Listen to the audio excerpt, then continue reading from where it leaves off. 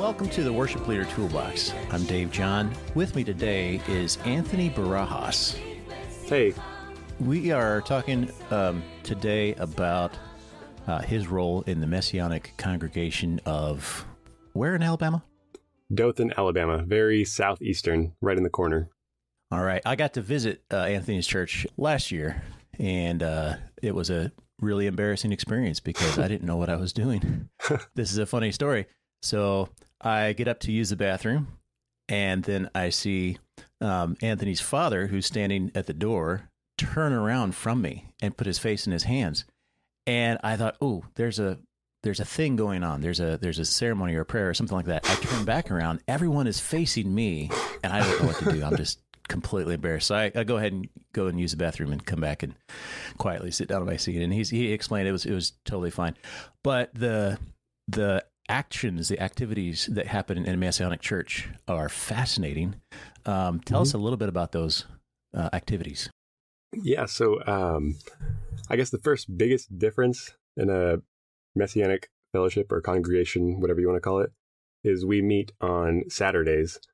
And something that's a little bit different right away, like you were talking about with the, covering your face with your hand, that's a certain prayer that we do called the Shema prayer.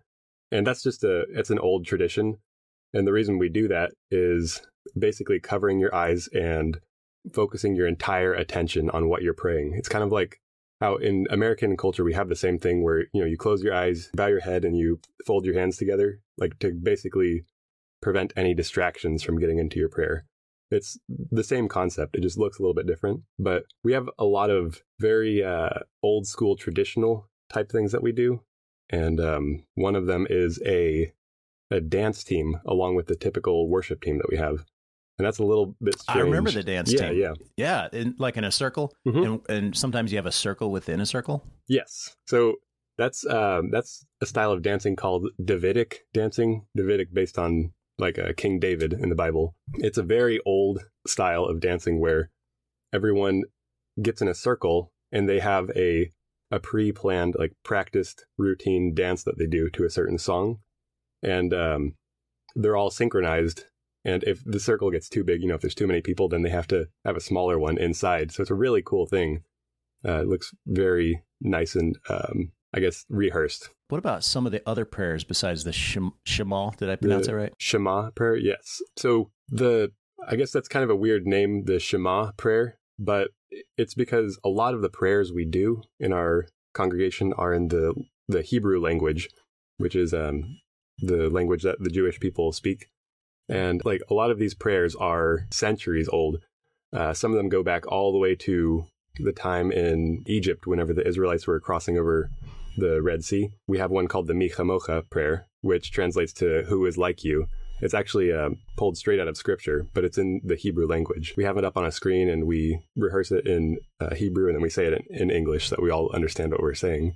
So it's a little bit strange, a little bit unfamiliar to come into a place and everyone's speaking a completely different language that is barely spoken in America. I find it fascinating and beautiful. Mm-hmm. It was great. Now, you were not the worship leader back when I visited. You were I remember seeing you on the team. Mm-hmm. Some of the songs were somewhat familiar. I remember a couple of modern worship tunes. Where do you pull mostly from, as the leader, pull from the resources? Do you have songs that people in congregation have written? Do you write songs, or do you pull from a specific brand like Hillsong, Elevation, that type, or just anything? Yeah, so we have about 2 or 3 folders full of songs that we are familiar with and that we know. And the way we got those songs is, I guess the process of selection is if there's a song that someone listens to that they really like, or if, one of us likes a song and we have it in mind and we want to do it at our church, then they send it into the worship leader, which would be me. Or, if it's a song that I want to do, then I pull it. And I have to listen to it several times. And I have a page of rules that I actually wrote, and I had it, what's it called? Like I had it checked with the pastors at our church. We call them the elders. And so I wrote this list of rules, and I listen to the song and make sure it lines up with all of the things that are basically in accordance to our statement of faith at our church. And if it is, like if it's all good and clear with that, then we can go ahead and try it on Wednesday night, which is our practice night. And from then on, if the song is actually like, if it's perfectly fine scripturally and everything like that, but it's just really difficult to play, we may not do it, because we also have to count in the fact that there's a dance team that goes along with it. So if they have a song that's just really difficult to dance to, or if there's one that's difficult for instrumentalists or, vocals, then we may just nix it. But if not, then we go ahead and practice it on Wednesday, and then play it on Saturday morning for the service. So as you said, difficult for the dancers. I'm automatically picturing, do you know Keith and Chris and Getty, the Getty's music? I believe I've heard the name, but I'm unfamiliar with it. I like to pick on them. I really like it. It's Celtic, it's Irish, whatever you want to classify it as. They're from Ireland or Scotland or something. But the time signature is, it's either in a, like a strange time signature, or you have a measure 4/4, then a measure 3/4, then a measure 4, something like that. And I couldn't even imagine trying to get a dance team coordinated to one of their songs. Oh man, yeah. Not really a dancing music unless, well, I don't know, maybe unless you're Irish and you're doing an Irish jig kind of dance or something. Maybe that works. We have an issue with that actually. Whenever we were doing Wednesday night practice, a lot of the dancers, because they have to create a dance in one day, which is incredibly difficult, and they have to synchronize it and all learn it together, and then they have a couple times to practice it, and then we do it on Saturday. But a lot of them, if there's a really fast song that we have and it's like really fun and like we're all pumped up and all the instrumentalists are wanting to play fast, and the dancers, they're winded, like out of breath, and they're like, hey, can you guys please just like slow down? We can't handle it. Oh man, I love the idea that dancing is not just this sporadic thing. Sporadic is fine if people want to dance in church, but that it is structured, it's organized, it's on purpose, and it's for the glory of God. Yeah. And all those things are they stand alone. That's the purpose. That's good. But as an additional thing, you get some cardio. Yeah. You get some workout. Yeah. And I think that's a beautiful thing, that everything that God has for us is multi-purpose. I know that you follow some of the dietary laws. I think, so any kind of dietary laws that people kind of adhere to, whatever, there's a purpose for that. There's the spiritual thing of saying, hey, we're being set apart from the world. But then there's also practical, it's not good for you to eat this, drink this, whatever the case may be. Always multi-purpose. And I really appreciate that. Yeah, definitely. And I could stand to do a little dancing myself. Yeah. But with the dance team, it's the style of dancing we do is a very like simple, modest and humble, but elegant. And it's all synchronized to kind of, it's like, the way they describe it is it's practice for how the coming of God's kingdom will be very, orderly and not chaos. And community. You all are in a circle. You're usually holding hands or have your hands up against each other's hands, different forms of that. And it's absolutely community. There is no one person that's the star of the show. Yeah. And it's in a circle. Country line dancing, that's, you're sort of dancing in community and that kind of stuff, but it's all in one line. Yeah. And it's facing outwards, and it's usually people want to show off or whatever. But this circle idea, it's a very welcoming concept. I really like that. Yeah, it is, and it's especially fun whenever you're in the circle and you can look around and you can see everyone laughing and see them just enjoying themselves, because it is actually really fun to get in there and dance. It may seem a little bit scary at first, but once you get the hang of it, it's quite enjoyable. It's scary to me. I don't dance. I don't even. Any kind of dance, it's a little bit scary, but I'm open to. Next time I'm down there, maybe on a Tuesday afternoon or something. Not any time during the service, but maybe you want to show me how to do that. That'd be great. Yeah. So you play guitar and you lead, and tell us about how you structure your team, how you organize them, how you lead them. Yes. So the way, I guess, what we focus on, absolutely most important is making sure that everyone is in the correct mindset and that their heart is in the right place for doing worship first. And then once we're like, okay, you're here for the right reasons, now we can focus on your, instrument capabilities. Because honestly, I would rather have, this 14-year-old kid that played kazoo, but he played it with his whole heart, than somebody who was, a professional rock star guitarist who was just there for the music. But with those people, because everyone in our worship team is, volunteer. So nobody's getting paid and nobody's professional, like not even me or anything. But I actually play a few different instruments, and I play the guitar and also piano. We have a pianist on our worship team, and I play harmonica, and we also have a cajon, that little wooden drum box.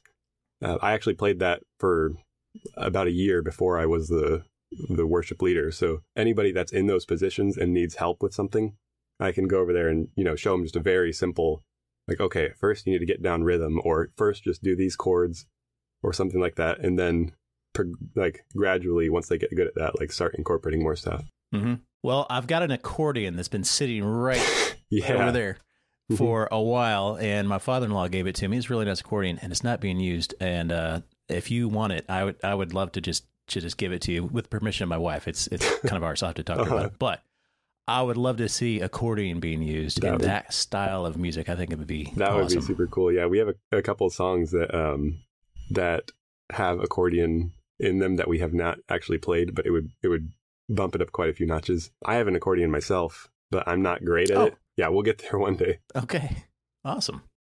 So a lot of us worship leaders have a kind of a broad spectrum of what's out there, which flavor and which record label is putting out what kinds of music and different things. I mean, there is some smaller local guys writing some things. But what I want to hear from you is, what is something specifically messianic in nature, maybe not even in English? What are some resources that some people can look up and experience some of this specifically messianic music? Joshua Aaron, he's actually really popular. Yes. Yeah, Joshua Aaron is great. We just did a Joshua Aaron a couple months ago. Oh, wow. Okay, yeah. So you're very familiar with him then? Oh, Leanne loves him. She belonged to a Messianic congregation years ago, and she still observes a few things, and we have a bunch of Hebrew on our walls and different things. So, yeah, well, he's great. He's that's probably the first guy we started listening to when we came into this, because he's very I'd say he probably does half and half English and Hebrew. It's very high quality music, and it's very easy to listen to and sing along with. And sing unto the Lord a new song for what He's done. He's made known to us His salvation. Make a joyful noise, oh, the earth. Break forth in joyous song. Sing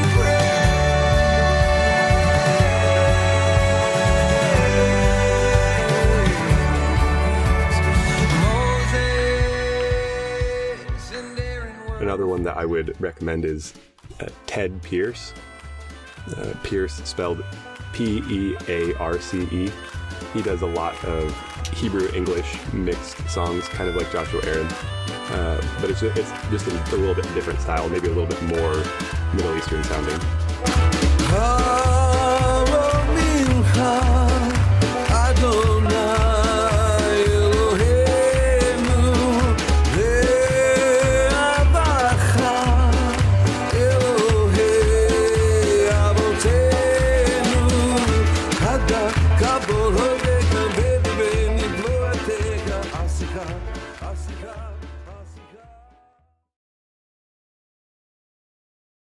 In everyday life with a worship leader, you have some ups and downs. You have some really awesome times. You have those times where you trip and step on your own cable and it rips it out of your guitar and all those kinds of things. Do you have any stories of the highs, the lows of your experience?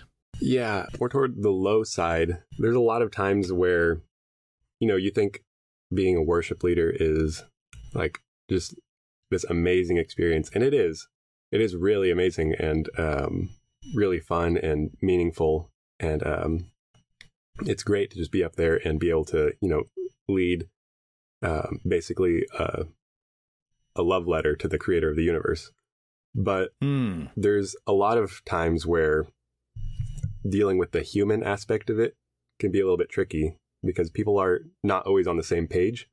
I'd say probably one of the things I've struggled with most, actually, since we have a very diverse age group in our church, probably about half of them are over the age of 50. The other maybe 48% are under the age of like 30.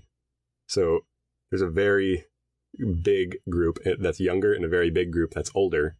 And a lot of the older people want strictly hymns. A lot of the younger people want some more fast contemporary music. And if we play just hymns, we get complaining from the younger group. If we play just contemporary music, we get complaining from the older group. And you basically, you can't satisfy everybody. And there's a moment when you realize that like, even if you're playing for God, people are always going to want to have something done their way. And you just, you have to take a step back and say, okay, well, we can compromise, like we can do both, but you guys are both going to have to compromise a little bit for God's sake, basically. It is our culture. We have a radio. We can push buttons on that radio and decide what we want when we want it. And unfortunately, even just subconsciously, it translates to all the rest of our lives, the different parts of our lives. And so to say, I'm going to come to this church and I'd like to push this button and then push this, that's human nature right there. Yeah. That'll be an ongoing thing until we get to heaven. Definitely. Yeah.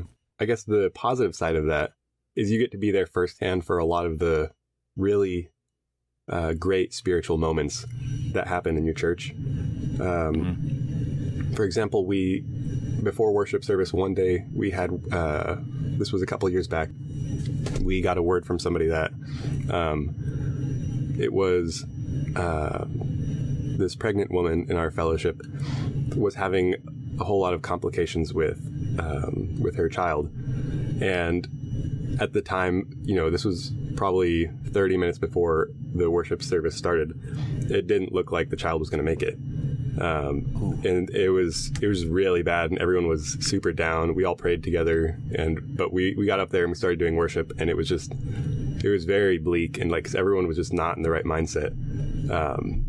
And so there were several people who in the audience who started praying out loud, and then somebody got a text saying that the pregnant woman had just gone to the doctor, and the doctor checked everything out and said, like, everything looks perfectly fine. The baby is perfectly healthy. Man. And like, it was while we were worshiping. And so we all just stopped, and everybody in the crowd cheered, and we just started playing. Like, it felt like every single person in the room, like, completely renewed their spirits and everything.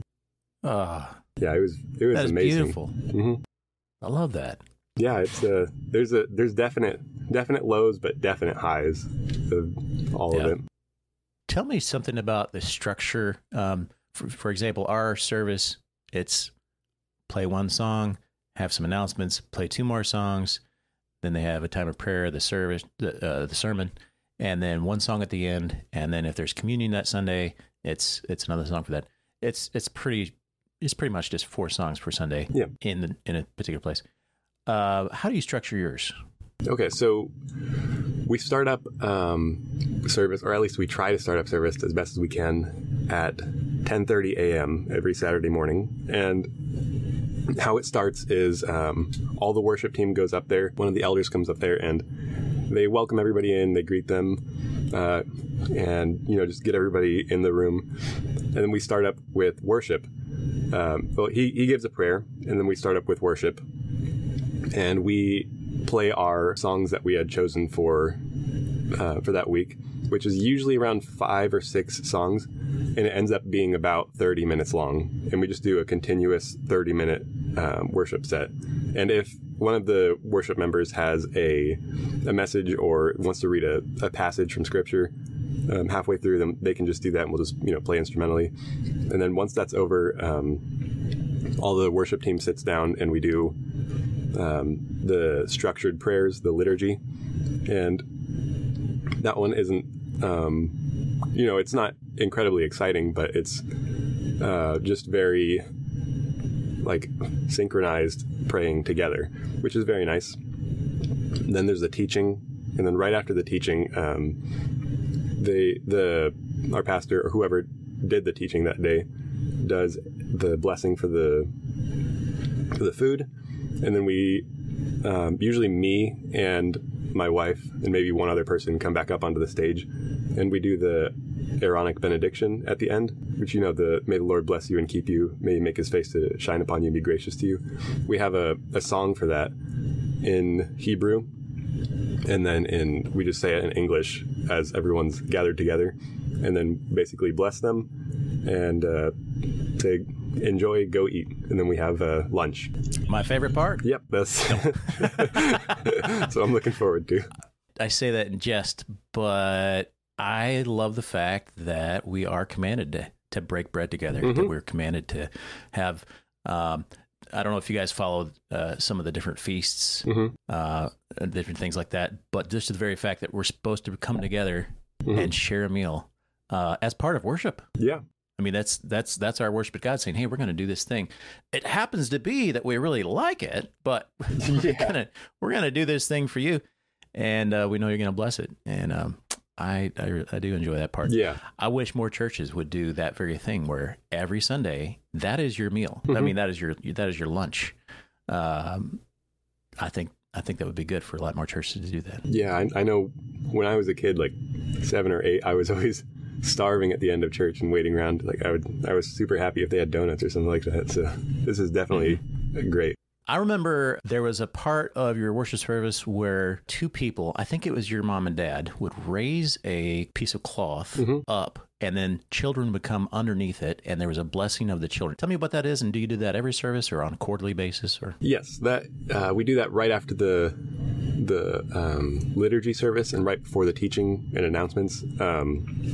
That's the children's blessing, and what they raise is called a chuppah. It's basically 4 poles with a prayer shawl, or a talit in Hebrew, connected to the poles. So it makes like a little tent, and there's 4 guys that are holding up the chuppah, and then there's a couple that comes over there, and they pray over, the man prays over all the young men under the talit, and the wife prays over all the young women. And it's just a special way to acknowledge that this is the future of our church, and we want God to bless them so that they may bring up the next generation of the church after them. I noticed that the dance team had people of all different ages on it, right? Do you have any kind of requirements of age or whatever? No. For the dance team, honestly, I had to get used to this at first. A lot of our dances are a lot more relaxed because we have some elderly people in there. And, the younger people can jump around and they can take a couple of falls and they'll be fine.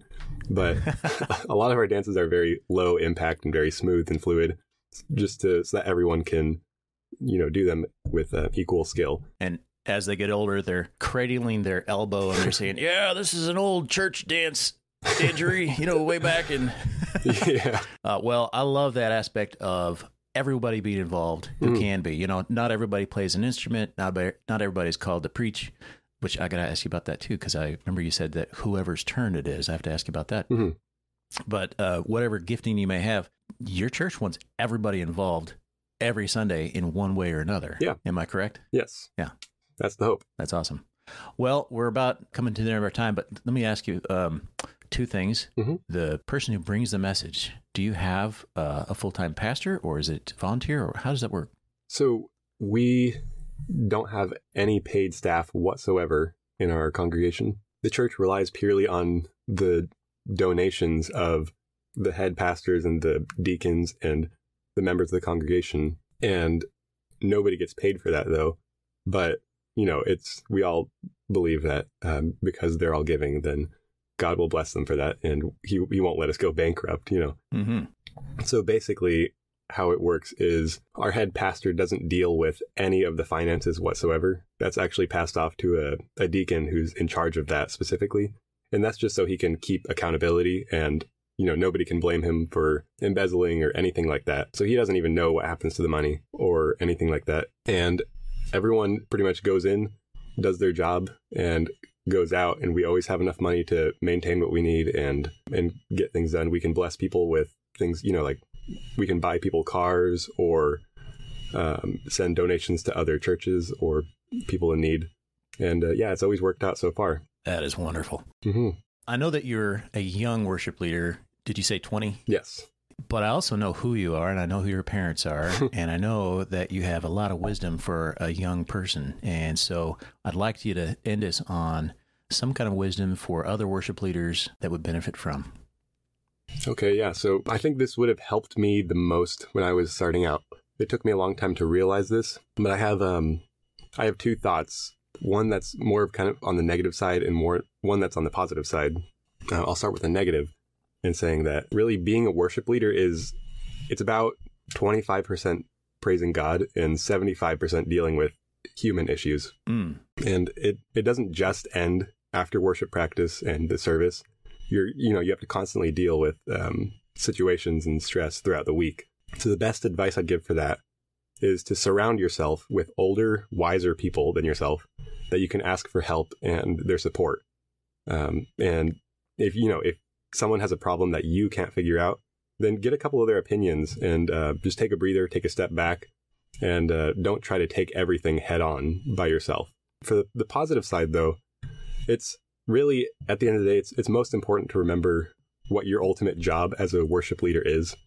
And like at the end of the day, you're trying to please God and not really the ears of your fellow people.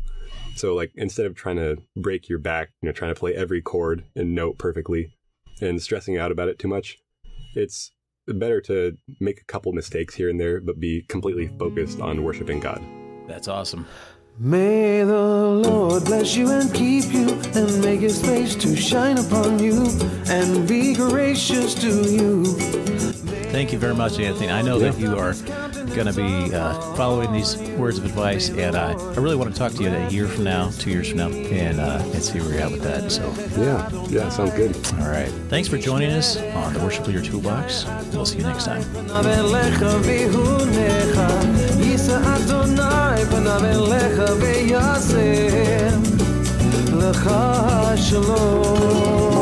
May the Lord bless you and keep you and make his face to shine upon you and be great.